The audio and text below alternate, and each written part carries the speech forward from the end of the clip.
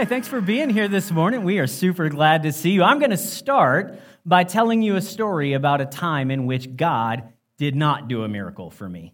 A time in which I really wanted and needed God to come through, and to be quite frank, he let me down. So I was 20 years old, and I had bought myself a new car. I was really proud of this new car because it was a Ford Focus. Woo! Four-door sedan. This gorgeous blue color, you guys. Now, the reason that I was so proud and excited about this car, because seriously, I would roll around Dallas, Texas in that car, just hoping people would see me. And so the reason I was excited about that car, a couple of different reasons. One is because it was brand new. I got the Ford Focus literally the year that it was introduced to the market. And so I was really excited to have a brand new car. There would be people who were like, oh yeah, I heard about those. Cool to actually see one. Can I sit in there and look at it and stuff like that? Nobody does that to a Dodge Neon. You know, they don't get excited about that. And so I was really pumped to be one of the first people to have this particular model of car. Now, another reason that I was so excited about my ride was the fact that I grew up extremely poor. I've kind of hinted at this before. My parents had very significant substance abuse issues when I was growing up. And so they literally, week after week after week, God bless them, they would smoke up the rent money. There would be nothing left over for basics. Like clothes and electricity. I grew up most of my life in the scummiest trailer park you can possibly imagine in Texas. And Texas trailer parks are the worst of them all. It was bad, you guys. We had nothing. There would be times where our electricity would get cut off, and this would happen 3 or 4 times a year, and we wouldn't be able to pay the bill until the next month rolled around. And so my sister and I and my dad and a steady stream of stepmoms would go 3 weeks sometimes in a row without any electricity in our house. We had nothing.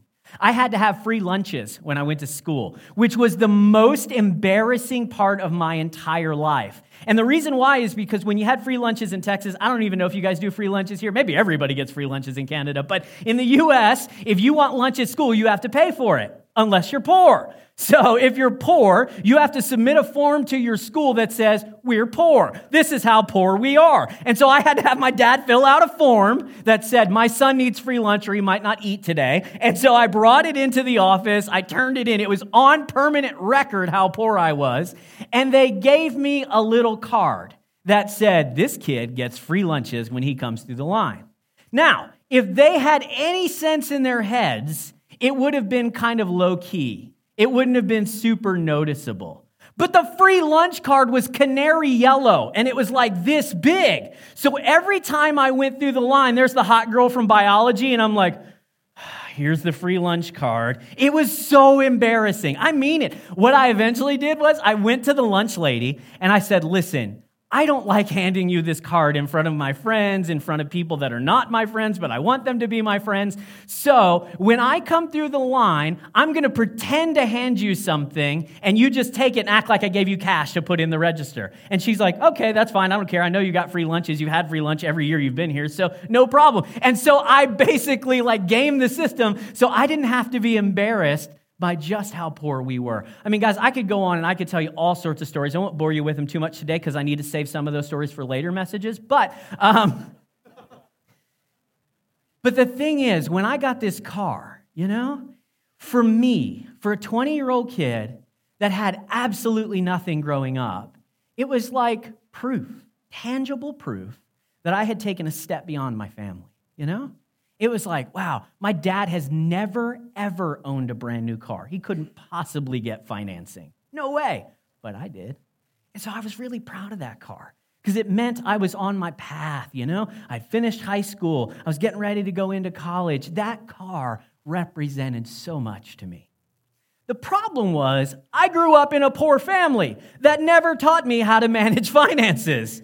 We never talked about budget. There was no such thing as a budget in our house. Are you kidding me? And so I had no clue the discipline it took to get a car like that and to maintain the payments. So within 2 or 3 months, you guys, I was already behind on the car note.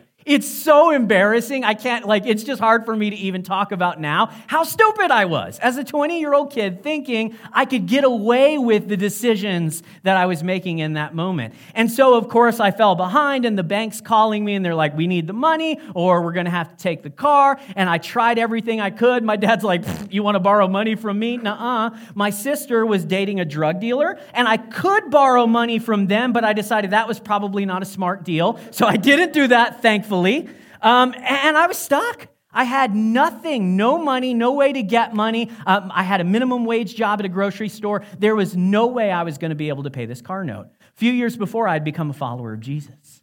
And I thought I remembered the pastor one time talking about miracles, like God coming through in the last moment, rescuing people and giving them exactly what they need. And I thought to myself, the only person that's going to be able to bail me out of this situation is God himself. And so as a last-ditch effort, I got down on my knees. I didn't know back then that you don't have to be on your knees to pray. I folded my hands because I thought that's what you had to do. I closed my eyes. I prayed in King James English. Oh God, I prayeth that thou bless me, all this silly stuff. I just didn't know any better.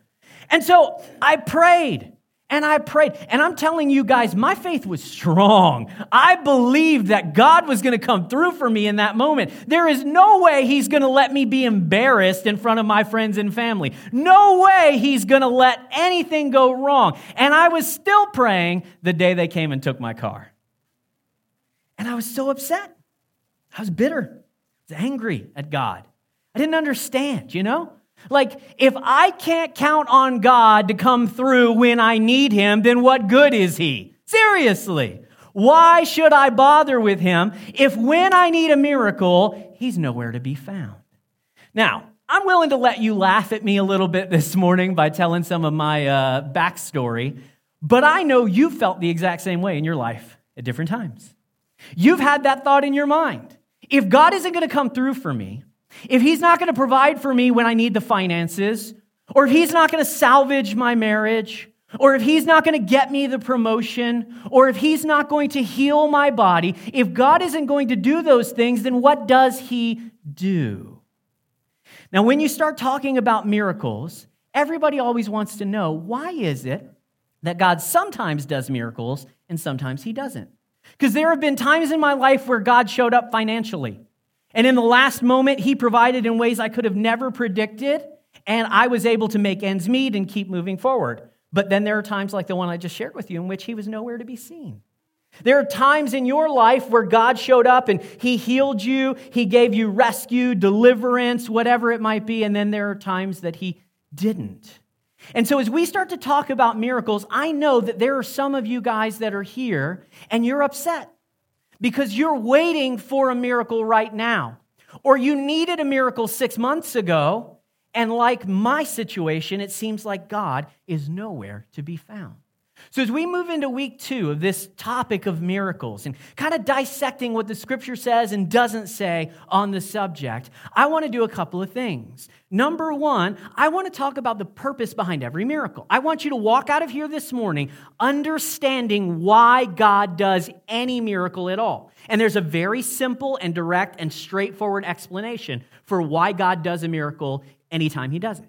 The second thing that I want you to walk out of here knowing is why it is that God might say no to you, either right now or at some point in the past or maybe even at some point in the future. Why does God do miracles sometimes, and why does he say no to us even when we pray so hard, even when we need it so desperately? Now, I'll tell you guys, and we'll get into this in a moment, I know exactly why God didn't give me a miracle. It was really obvious, okay? And if you don't know, I'm going to go ahead and just lay my head on the table and let the axe fall. I'll tell you exactly why God didn't do a miracle for me. And maybe that's your situation, or maybe it's a little more complex, but I hope by the time you leave this morning, you'll have some sense of what God is trying to accomplish when he says yes or no to a miracle. Now, in order to do that, we're going to go to a passage of scripture in the book of John. And we're going to spend a lot of time. This is a fairly lengthy passage, but it's a story passage, and it's one of the most fascinating stories in the Bible. I think you're really going to enjoy it. It's the story of the resurrection, the miracle of the resurrection of a man named Lazarus. So John chapter number 11 is where we're going to be this morning. We'll have all the verses here on the screen, so you can read along from your seat if you like, or if you've got a Bible and you want to pick it up and check out context or check a different translation, you're more than welcome to do all of that.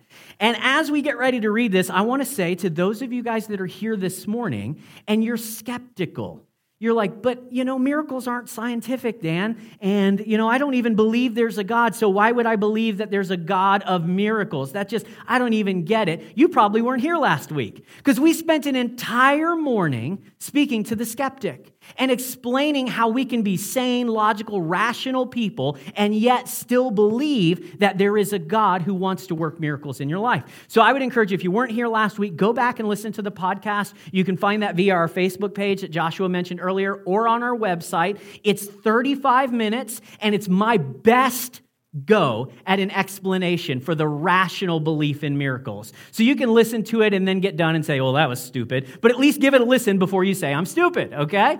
John chapter number 11. This really, really cool story happens towards the very end of Jesus' life.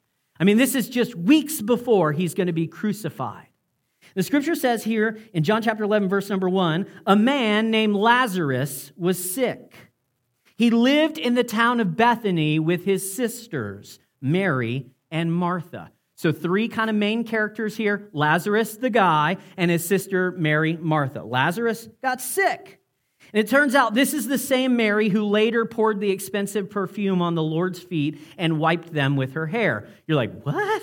We'll talk about that one a little bit later, okay? Let's give it some context. This is who these people were. They were real people. They actually existed. This isn't like some sort of made-up myth or nice story designed to teach a point. These are real people and the real situation that they went through. So the scripture says her brother Lazarus was sick.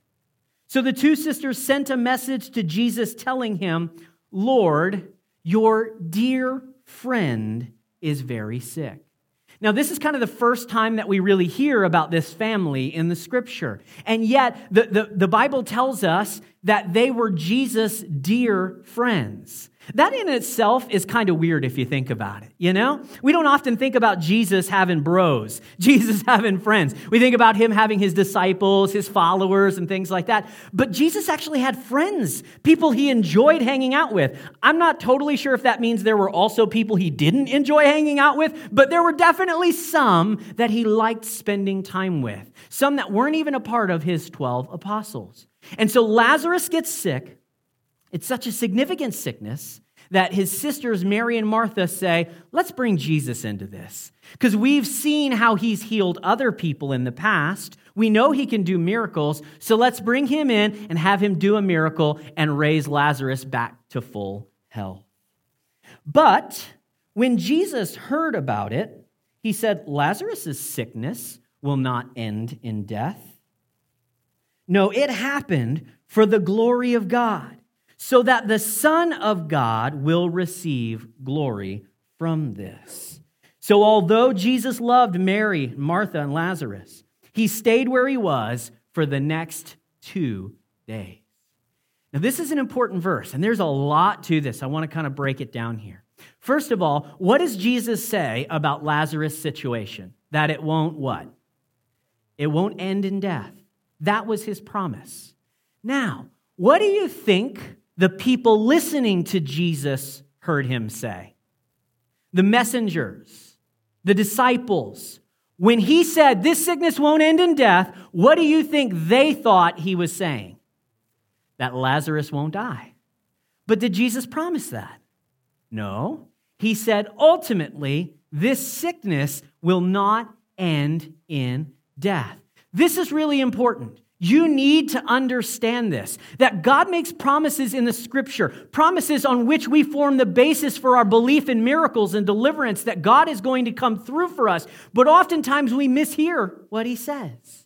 We hear what we wish he said, or we wanted him to say in that moment, instead of taking him at his word. If they had taken Jesus at his word, as we'll see throughout the rest of this story, they actually would have had a totally different experience. But because Jesus said something, and they interpreted it only the way that they wanted to interpret it, it caused them a great deal of heartache.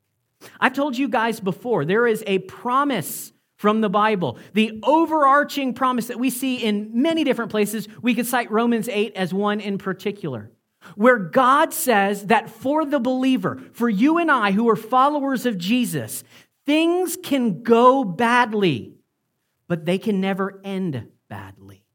And this is the promise we're going to see play out in Lazarus' story. They're going to go bad, but it won't end bad.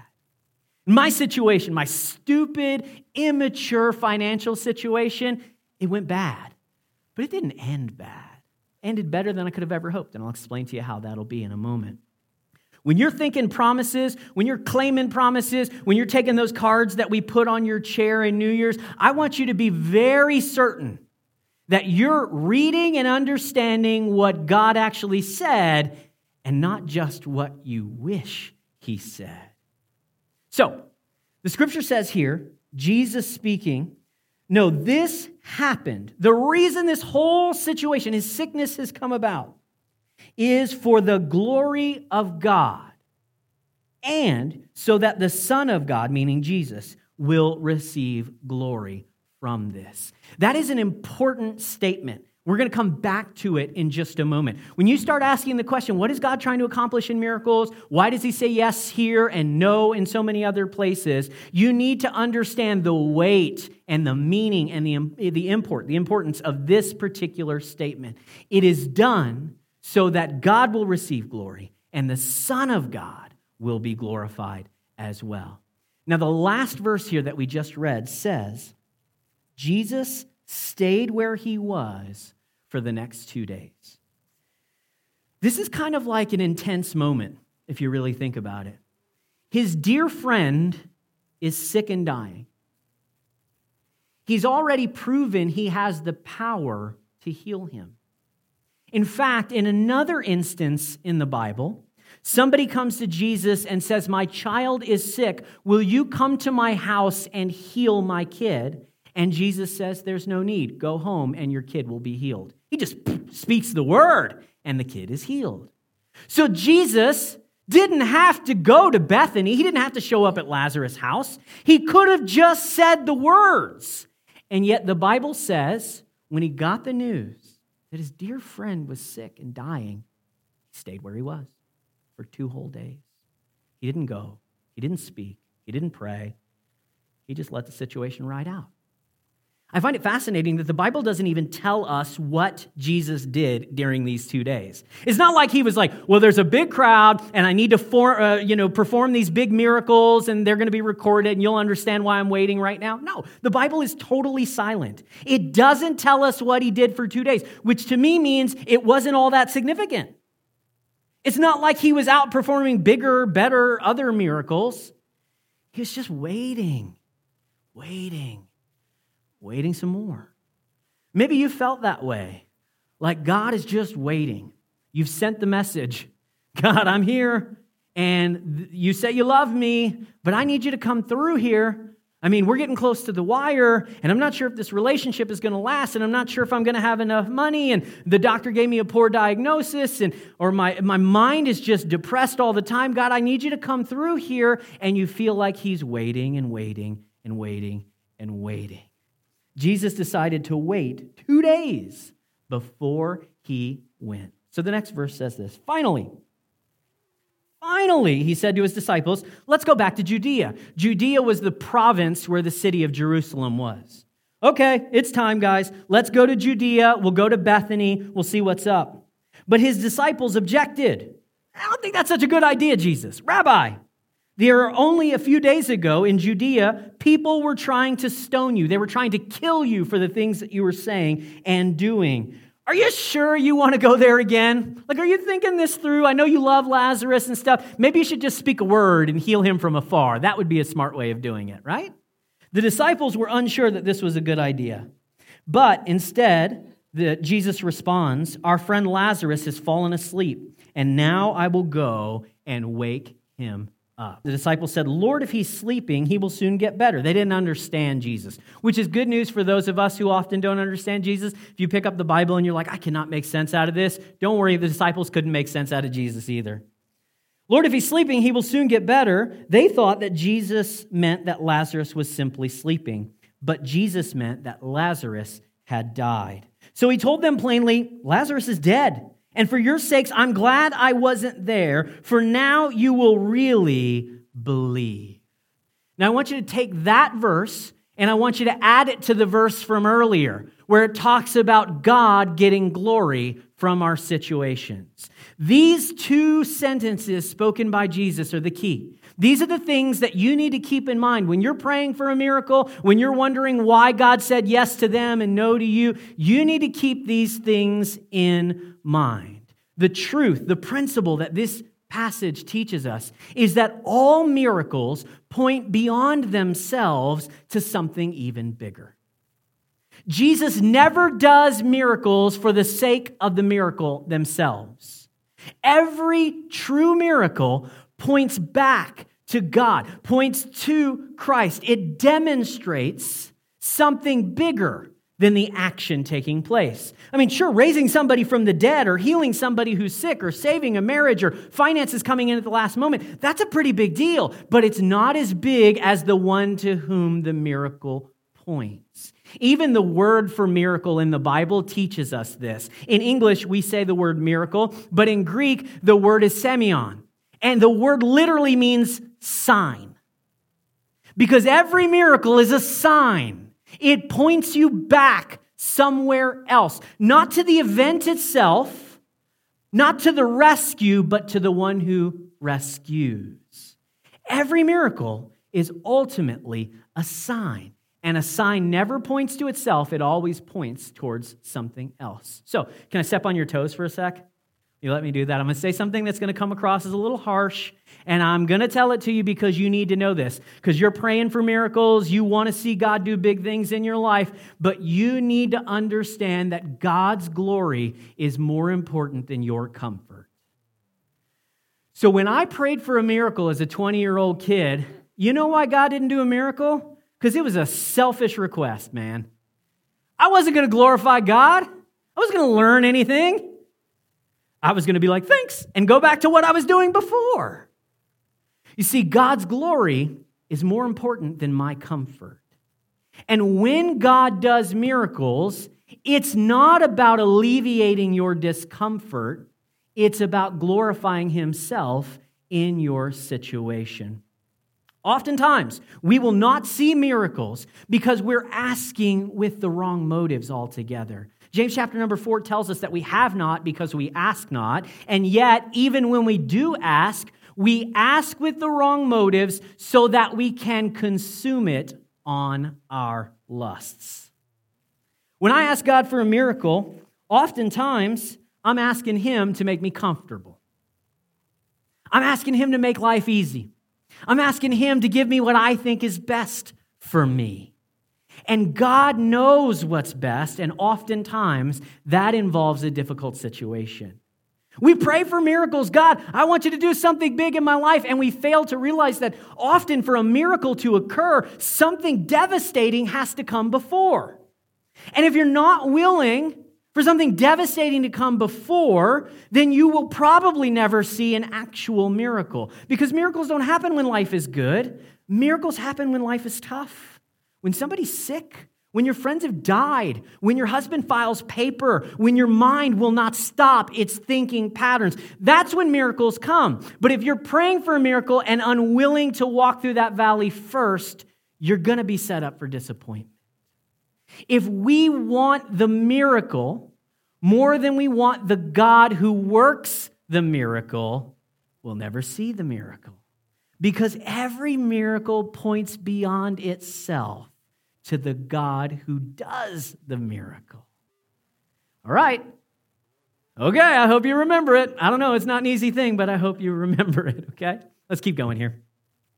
Next verse here says, so he told them plainly, we'll back up just a sec. So he told them plainly, Lazarus is dead. For your sakes, I'm glad I wasn't there. For now you will really believe. Come, let's go see him. Thomas, nicknamed the twin, because he was a twin, Thomas, nicknamed the twin, said to his fellow disciples, well, let's go too and die with Jesus. He was the Eeyore of the disciples. When Jesus arrived at Bethany, he was told that Lazarus had already been in his grave for 4 days. What this means, without going into too much detail, is if Jesus hadn't dallied around, he could have got there before he died, but he didn't. So Lazarus died because Jesus waited. Jesus waiting led directly to Lazarus dying. The town of Bethany was only a few miles down the road from Jerusalem, and many of the people had come to console Martha and Mary in their loss. When Martha got word that Jesus was coming, finally, she went to meet him. But Mary, her sister, stayed in the house. Martha said to Jesus what we've all said before. Oh, this is such an honest statement. Lord, if only you had been here, my brother would not have died. But even now, I know that God will give you whatever you ask. So then Jesus enters into this weird theological dialogue with her. He says, your brother will rise again. And Martha said, yes, he will rise when everyone else rises at the last day. Like, I know when you die, eventually you go to heaven, that sort of thing, right? Like, I think that's what you mean, Jesus, right? And in verse 25, Jesus told her, I am the resurrection and the life. Anyone who believes in me will live even after dying. Everyone who lives in me will never die. Can I just say that either Jesus was literally the Son of God or he was a total lunatic? Like, if you had somebody in your life that said, anybody who believes in me will never die, and even if they do die, I promise you they will live again, you'd be like, crazy. And yet, Jesus claims that for himself. And so you've got to decide, do I think this guy was crazy? Or is there something more going on here? And then he asks a question, and it's such an important question. He says, do you believe this, Martha? You know, you could just cut her name out. You could insert your own name. Jesus might as well be saying, do you believe this, Dan? Do you believe when something has died in your life, when your situation has collapsed and there seems to be no hope whatsoever, do you believe that I have the power to raise things from the dead? Do you believe that I have the power to restore things from the brink of collapse? Do you believe this? J-Mo? Megan? Bill? Phil? Carl? I don't know. Do you believe this? Martha says, yes, Lord. I've always believed that you are the Messiah, the Son of God, the one who has come into the world from God. And as a quick little aside here, you know what we get? We get a picture of the gospel. You see, the teaching of the Scripture is not that we are good people, so God loves us. The teaching of the Scripture is we're all very broken and flawed people, and God loves us still. The difficulty is whether or not we believe God loves us in the middle of our brokenness and sin. He doesn't say, Martha, have you been praying? He doesn't say, Martha, were you nice to your sister Mary? He doesn't say, did you give money at the synagogue last week? He doesn't say, did you go to the temple and make sacrifices? He doesn't ask her what she's done. He asks her what she believes. You see, the heart of the Christian religion is that we believe that God is far better than we could have ever hoped. And despite our sin, despite our brokenness, all we need to do is to put our trust, our belief in this Messiah who has the power to bring life out of death. Do you believe this? Then she returned to Mary. She called Mary aside from the mourners and told her, the teacher is here and he wants to see you. So Mary immediately went to him. Jesus had stayed outside of the village. He didn't even come to the village, much less to their house, at the place where Martha met him. So when the people who were at the house consoling Mary saw her leave so hastily, they assumed she was going to Lazarus' grave to weep. So they followed her there. And when Mary arrived and saw Jesus, she fell at his feet and she said what her sister said, minus one line. She said, Lord, if only you had been here, my brother would not have died. Again, echoing everything we said and her sister said. But you know, her sister had a little more faith because her sister said, and yet I know that God will give you whatever you ask. Mary just lets the statement hang. You could have come through, but you didn't. Thought you were our friend. I thought you loved us. I thought you cared. And yet, when we needed you, you were nowhere to be found.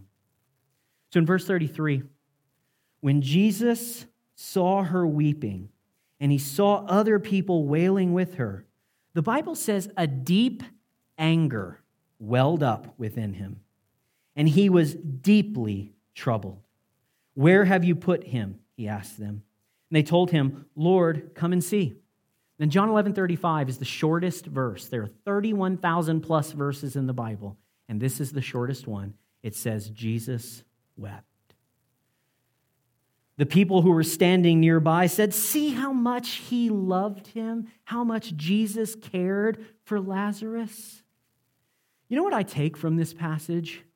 The emotion of Jesus, the words that are being used here. He's angry because death has led his friends to believe that there is no hope. He's upset because he said goodbye to a friend and the people around him believe there's no other way out of this. You know what I take from Jesus' emotion?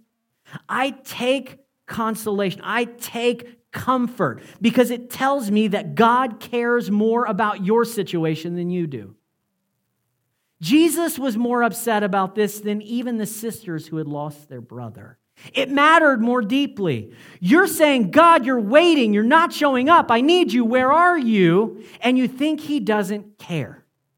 And yet what we see here, and we see over and over again in the life of Jesus, is that he cares more about your situation than even you do.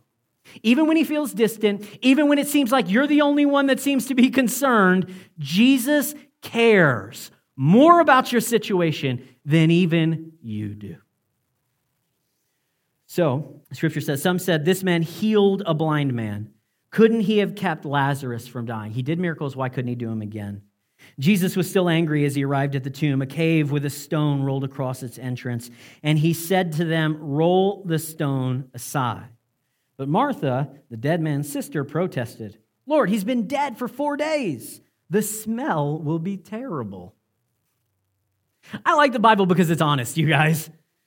Like if they made this story up, this is probably not a detail they would have included because it sounds so dumb for her to say this in this moment. This just doesn't even make sense at all. And yet, this is what she's like, I don't know, it's going to stink. Like maybe this isn't the best idea. And let me just say quickly, and then we've got to move on. Perhaps you're not experiencing a miracle because there is something that God has called you to do that you think is ridiculous. I'm not going to roll the stone away. It stinks. I'm not going to pick up the phone and make a call. I know how it's going to go. What's the point? I'm not going to go see a counselor. They never helped me before, so why would they help me now? I'm not going to open the Bible. I can't make sense out of that. That's ridiculous. I could go on and on and on with things that God might be calling you to do. But if every time he asks you to do something, you say, that's ridiculous. Why would I ever do that? And you don't see a miracle, tell me whose fault it is. Jesus responded, didn't I tell you that you would see God's glory if you what? If you believe. So they rolled the stone aside. Then Jesus looked up to heaven and he said, Father, thank you for hearing me. Now, I know you always hear me, but I said it out loud so that they will believe that you sent me. What's about to happen is a sign. It points back to something else. The fact that Jesus is God in the flesh. He is the promised Messiah come to save us from all of our ruin. I know you hear me all the time, but I said it out loud, God, so that they would understand what's really going on here. Then Jesus shouted out, Lazarus, come out. And the dead man came out. His hands and feet were bound in grave clothes, his face wrapped in a headcloth. Jesus told them, unwrap him and let him go. The big thing that I get from this story, the thing that, man, has brought me so much comfort, and I hope it'll bring you a great deal of comfort as well. The thing that I believe is going to make communion, the Lord's Supper that we're about to take together, the thing that's going to make it more beautiful, more powerful, more wonderful than you could have ever understood is that this passage teaches us that sometimes God's no leads to an even greater miracle than his yes. See, God said no to me when I asked him to bail me out when I was in financial trouble. He said no, and I was upset. But that that moment, that collapse, that embarrassing chapter in my life was the impetus for me learning how to handle my finances better. And so life began to change so that I got a car I could afford. And eventually I was able to buy a house, and I'm able to live generously, give here to the church, give to other people in need. But if God had said yes to the miracle I was asking for, I would have never gotten to where I am today. Sometimes God's no leads to an even greater miracle than the yes. Jesus said, no, I'm not going to Bethany. I'm not going to go heal Lazarus right now, because he knew that an even greater miracle was coming if he would say no now so that he could say yes in the future. Some of you are in that 4-day period right now. You're waiting. You're wondering, where are you? Why haven't you come? And I want you to cling to the promise that this will not end in death. It can go badly, but it cannot end badly, because sometimes God is saying no now so he can say yes to something even greater tomorrow. Nowhere is this borne out more accurately, more fully, more truly than in the last day of Christ's life. We don't have time to read the scriptures, but the Bible tells us that in his last day, Jesus sits down to have communion, break bread, and to drink wine with his disciples. And just before they do, he says to them, one of you is about to betray me. And he was speaking of Judas Iscariot, who betrayed Jesus for 30 pieces of silver. He was absolutely correct in what he said. And I want you to think about the fact that in the moment that God could have performed a miracle to save Jesus, he said no. When they came and arrested Jesus, God could have done a miracle to save Jesus, but he said no. When they put him through a mock trial, Jesus could have done a miracle and defended himself better than Perry Mason, but he didn't. He said no to himself. When they beat him, when they whipped him, he could have healed himself, could have fought for himself, he could have freed himself. But he didn't do that. He said no to working a miracle for himself. When he was nailed to a cross, when they stabbed him in the side with a spear, when he died, separated from God, he could have worked a miracle, but he said no in the moment so that something even greater could happen 3 days from then. So often, God's no leads to a greater miracle than his yes. When Jesus said no to saving himself, he said yes to saving you and me. Whoa! You say, God, where are you? You're not coming through. You're not meeting my needs. I don't feel like you love me. God has been in your shoes. He said no to miracles for his own benefit so he could say yes to the greatest miracle for your benefit. When we take communion together, do you understand? We are celebrating the moment when God said no to himself so he could say yes to you. This is why communion is so powerful. This is why miracles happen, because God does what brings the most glory, not the most comfort. And that applies to him as much as it does to you.